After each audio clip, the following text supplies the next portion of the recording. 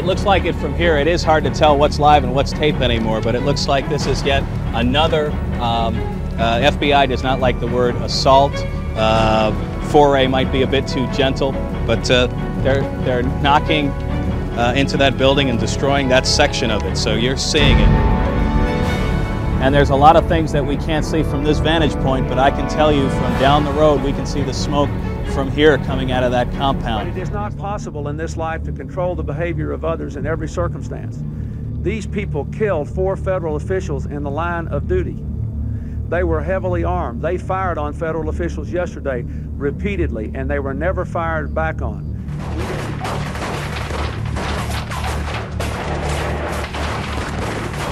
Waco, Texas. ATF agents infiltrate the Branch Davidian compound, looking for a cache of guns. Instead, they become the target of a madman's fury.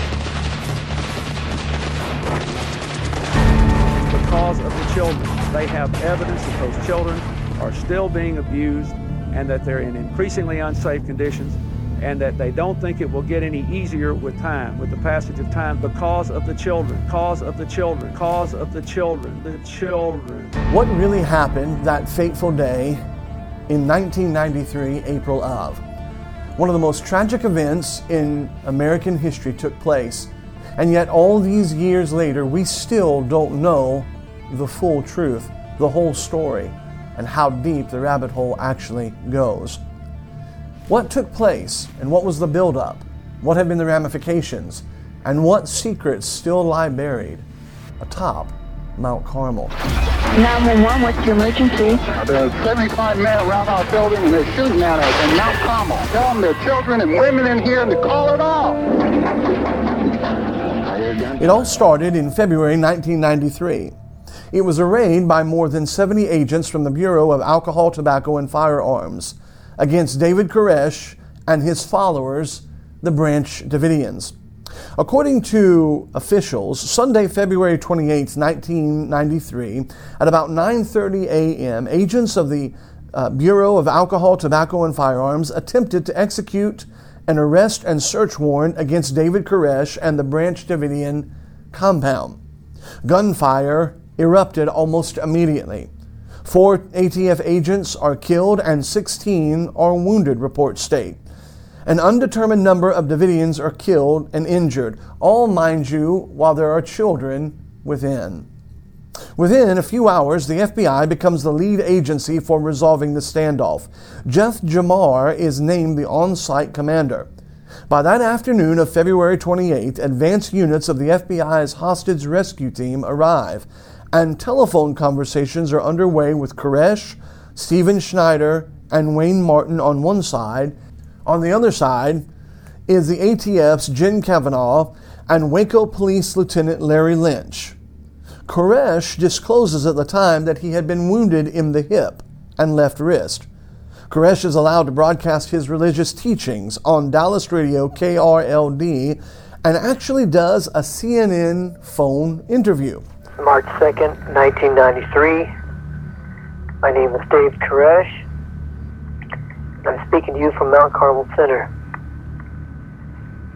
The first thing that I would like to introduce in our subject is the reasons for the revelation of Jesus Christ. In the book of Revelation, commentary states that what John has written in Scripture is nothing other than the revelation of Jesus Christ, which God gave to him. Michael Schroeder, a Branch Davidian, is killed that same day while he tries to return to the main building. Texas Rangers immediately begin an investigation, but are barred from doing so and from continuing the investigation. At about 5:30 p.m., Jamar arrives at Waco and chooses Byron Sage of the FBI as the chief negotiator. President Clinton follows events closely and is updated. The events begin to unfold. February turns into March, and March turns into April, and April turns into the 19th, a day when almost all the remaining Branch Davidians die in a fire, and no one knows how the fire began. Today, Virtually all of the evidence from Waco, much of its paperwork from many different government agencies that are involved, is actually stored in a secured room in Waco. In fact, the federal judge handling the civil trial ordered it collected, stockpiled, and locked away so that no one was able to tamper with it, and few have actually been able to see it. The Branch Davidians claim themselves to be an apocalyptic victim. The government claims that it made no mistake. One official actually says, off record, that the government made a lot of mistakes, and it is yet to take full responsibility for those mistakes. Now, when we say raid, what are we talking about? We are talking about a massive movement of manpower to accomplish something that some say could have been done at any time and with minimal, if at all, loss of life. The fact of the matter is, as you're going to see ahead, that there were a lot of confusing and conflicting realities. There was one reality of the ATF, another reality of the Branch Davidians, and somewhere in between is the reality of truth. At the time of the raid, it was supposed that Koresh and his followers had a large cache of high-powered weapons. That's something for you to remember down the road. We'll circle back to that again. It was also believed that there were the ability there to manufacture guns and explosives. That's something you're also going to want to remember when we hit the bottom of the rabbit hole. There's also reports that children were being abused and sexually assaulted and abused. Again, remember these three major things down the road. We'll circle back around. At the time, these allegations were unfounded, but the ATF, the FBI, they got involved. Now, the truth of the matter is the police and the local sheriff had actually been there many times. In fact, it was reported that a shooting partner of Koresh was the sheriff of Waco. They would actually go out on the range and shoot together. There had been nothing that had happened locally. They were reported to be good neighbors. But the ATF and the FBI had received some kind of information, something that demanded such a massive show of power and an ultimate devastation of the Branch Davidians. The ATF suspected that the group had explosives and parts to manufacture machine guns illegally. When it arrived to search the compound, the shooting started almost immediately. And the question has always been asked and yet to be answered, who started the shooting? Now, as you're going to see in some of the video clips, we've been there, we've seen it. And there is no way to sneak up on this Branch Davidian compound. They saw them coming. Off to our left down this road is where the actual ATF house was, where they were observing David Koresh. What's fascinating, and we just spoke with a member that was here, in fact the wife of the author of a very famous book, is that David Koresh every morning would jog this lane. Follow me just a little bit and let me show you how easy it would have been to take David Koresh if you wanted to. He jogs from the compound to this front section here. These iron gates weren't here at the time, but this road was. David Koresh, by himself, if he wasn't at Walmart, if he wasn't playing in a bar, he would run out here and down this road. There were no need for tanks. There was no need for black helicopters. There was no need for the ATF to storm and set a building on fire. Here, David Koresh would jog. Across the street, that is not the house.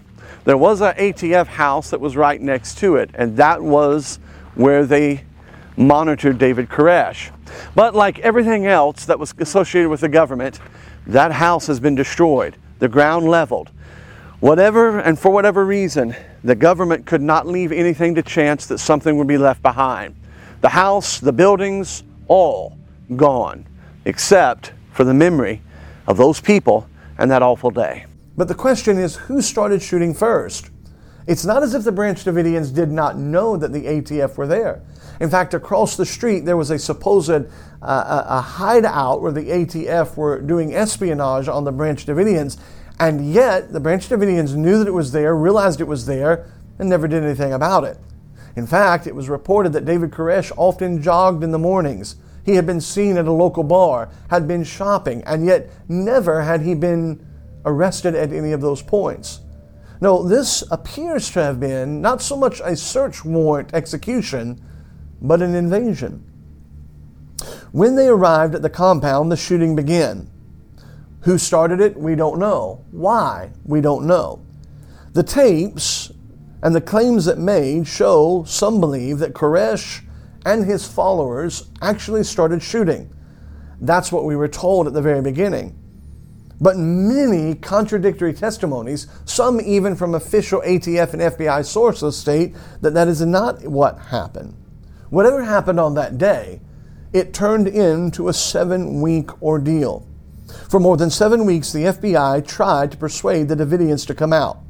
The standoff ended on the morning of April 19th when a tank, yes, you heard that correctly, a tank and other armored vehicles moved in.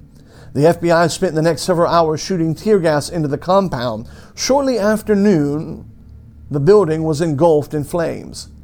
By the end of the day, more than 70 men, women, and children were dead. So what exactly happened on April 19th? Well, the official report states as following, and I'm reading from the official report and dialogue. At 5:59 a.m., Mr. Sage telephones the Davidians, notifying them of an imminent tear gas assault. Sage reads a message over the loudspeaker advising the Davidians that they are under arrest and should come out. Individuals inside the Branch Davidian compound. Exit the compound now. Submit to the proper authority, David. David, you have had your 15 minutes of fame. It's time to leave the building. At 6:02 a.m., 2 FBI combat engineer vehicles, or CEVs, or you and I would call tanks, begin inserting gas into the compound through spray nozzles attached to a boom. At 6:04 a.m., the Davidians start shooting, or so we're led to believe. There has been no credible video evidence that show gunfire coming out of the Davidian compound at this point. However, there is credible video evidence that shows gunfire going into the compound at this point. In fact, one witness said that some people tried to come out and were actually shot back into the compound. The FBI after they were shooting, began deploying Bradley vehicles to insert ferret rounds through the window. At 6:31, the HRT reports that the entire building is being gassed. At 7 a.m., Reno and senior advisors, that's Janet Reno, Mr. Janet Reno to some of you. Hi, I'm Janet Reno. Senior advisors go to the FBI Situation Room. At 7:30, a CEV breaches the front side of the building on the first floor. Now, if you'll look at the picture, breach is such a very political way of saying it. It wasn't a breach. It tore the wall down. In fact, they gutted the walls so much, it almost created a natural ventilation that would enhance flames and fire with that Waco, Texas wind blowing through it. I'm sure that was a coincidence. Another CEV begins enlarging the opening in the middle front of the building, from which the Davidians could escape, they believed. And the third CEV, with a boom but lacking a gas delivery system, breaches the rear side of the building to create openings near the gymnasium. At about 11 a.m., Reno talks to Clinton, saying everything seems to be going well, and she leaves for a judicial conference in Baltimore at 11:30 a.m. The CEV, without a gas delivery system, breaches the backside of the compound, concentrating on the back right corner near the warehouse and the gymnasium. At 11:40 a.m., the last ferret rounds are delivered, and at 11:45, a wall on the right rear side of the building collapses. Now, what's fascinating is that no one at this point says, you know what, nobody is coming out. Nobody is waving a white flag. This has been going on now for, let's see here, about an hour. At 11 a.m., even more than that, it's been going on really since 7 o'clock in the morning. Nobody has surrendered. Nobody's waved a white flag. Maybe we should back off a little bit. What's happening? No, they just keep going on and tearing down and shooting and going on. At 12:07, it is reported that the Davidians start simultaneous fires at 3 or more different locations within the compound. An HRT observer reports seeing a male starting a fire in the front of the building. Now, fascinatingly, none of the ferret rounds were fired at this male starting a fire. He was allowed to just go ahead and start the fire.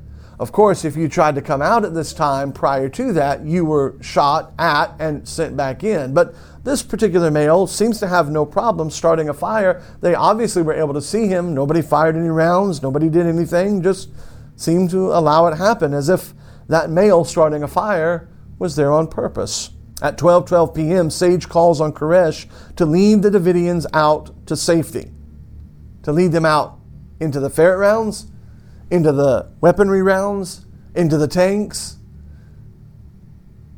9 Davidians flee the compound immediately and are arrested.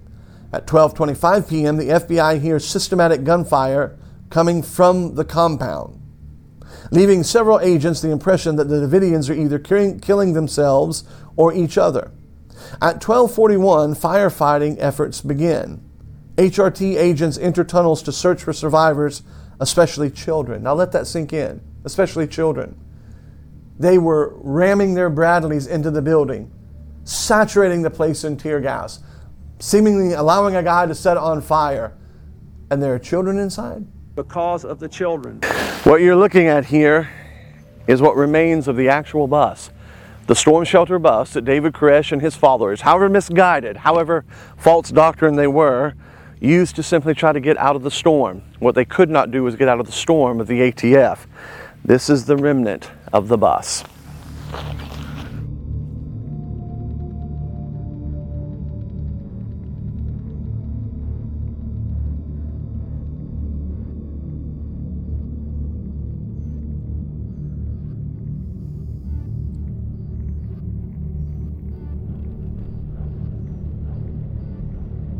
In the afternoon, at that unspecified time, Hubble speaks to McClarity, 2 officials. After her appearance on ABC's television program Nightline, Reno talks again to Clinton. Sometime in mid-morning, an apparent deviation from the approved plan begins. The plan contemplated that the building would not be dismantled if after 48 hours not all the people had come out. However, the CEVs began knocking holes in the compound the morning of the assault. In other words, they were not going to tear the building down, but now all of a sudden they did. The CEV, not equipped with tear gas, knocks down a corner of the building and a portion of the roof collapsed. Other towers and areas begin to enfold upon itself. The question has always been, did the FBI and the Justice Department contribute in some way to that apocalyptic end? Either by pushing the Davidians to the brink as the assault on the compound progressed, or by doing something that they could have caused the fire. And maybe, ladies and gentlemen, there is a deeper question with what happened to David Koresh and his followers at all. Was there something else that the powers that be needed to have erased from existence? Is it possible that there was something so powerful and so profound beyond what we have been told, that the reason this was such a military organized approach, the reason that nothing could be left behind and nothing could be left to chance, is because there was a deeper, darker, sinister secret that very few knew about, but the people that did know about it had to have the secret erased. Assistant Attorney Bill Johnson says Congress was misled. There is no question about it. Investigators have concluded that there was a lot of blame to go around. Of course, that doesn't do the 70 people that died in that fire any good now. Investigators have always claimed that there were devices used, materials used by the Davidians to start the fire. However, that just does not add up. It certainly doesn't add up to the video that can be seen, and it doesn't add up to what they were trying to do. It just doesn't add up to the facts on the ground. The reality is, it has often been overlooked that there was a huge military presence that were there.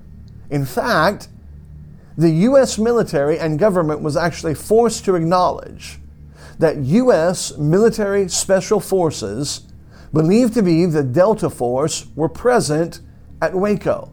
Now let me state that again. It has been officially acknowledged that U.S. military special forces were there on scene at Waco. And surveillance tapes have suspicious gaps that happened to be discovered at FBI headquarters after they had already been tampered with. So why the tampered video? Why the Delta Force? Why was this such an important event that military level of that kind had to be on the scene? I submit to you that the answer to this is there was something far deeper and far more sinister taking place. I submit to you that there was something more than just an overzealous government. There was something more than a draconian government trying to exercise its might and power. I also submit to you that there was something more going on than a crazy cult leader and his following like Jim Jones. I submit to you that there was something dark and sinister, and that the full truth has yet to see the light of day. I saw you now, you walked through the gates of the city.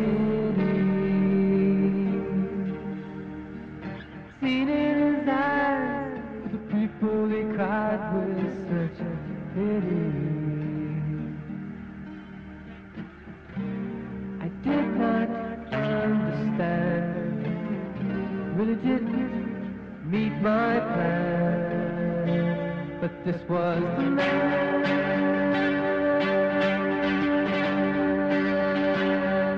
Yes, it was love, man, the greatest today. They call his name Jesus. What an awful regret, what a sorrowful death. We have killed him who was to set free.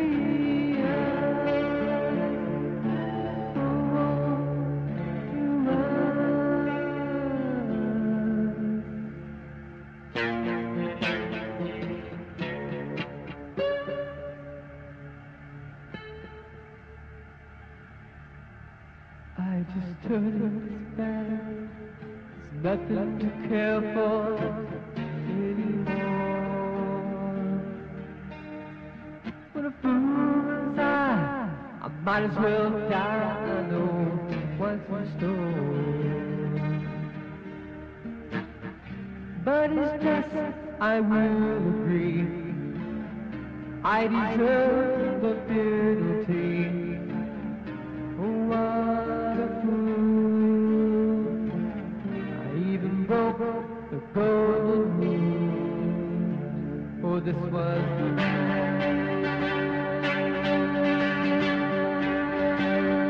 Yes, this was the man, the greatest today. The one they call his Jesus. One of regret, what a sorrowful death. We have killed him who was to set free.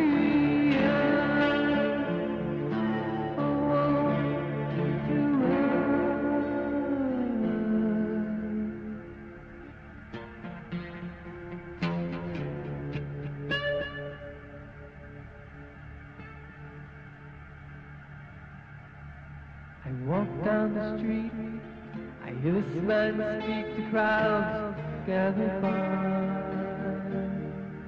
Hey, it's the same one I knew, who cursed and despised the one crucified. What is this I hear him say?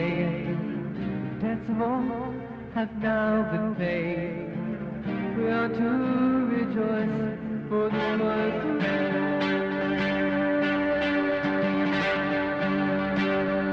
Yes, this love.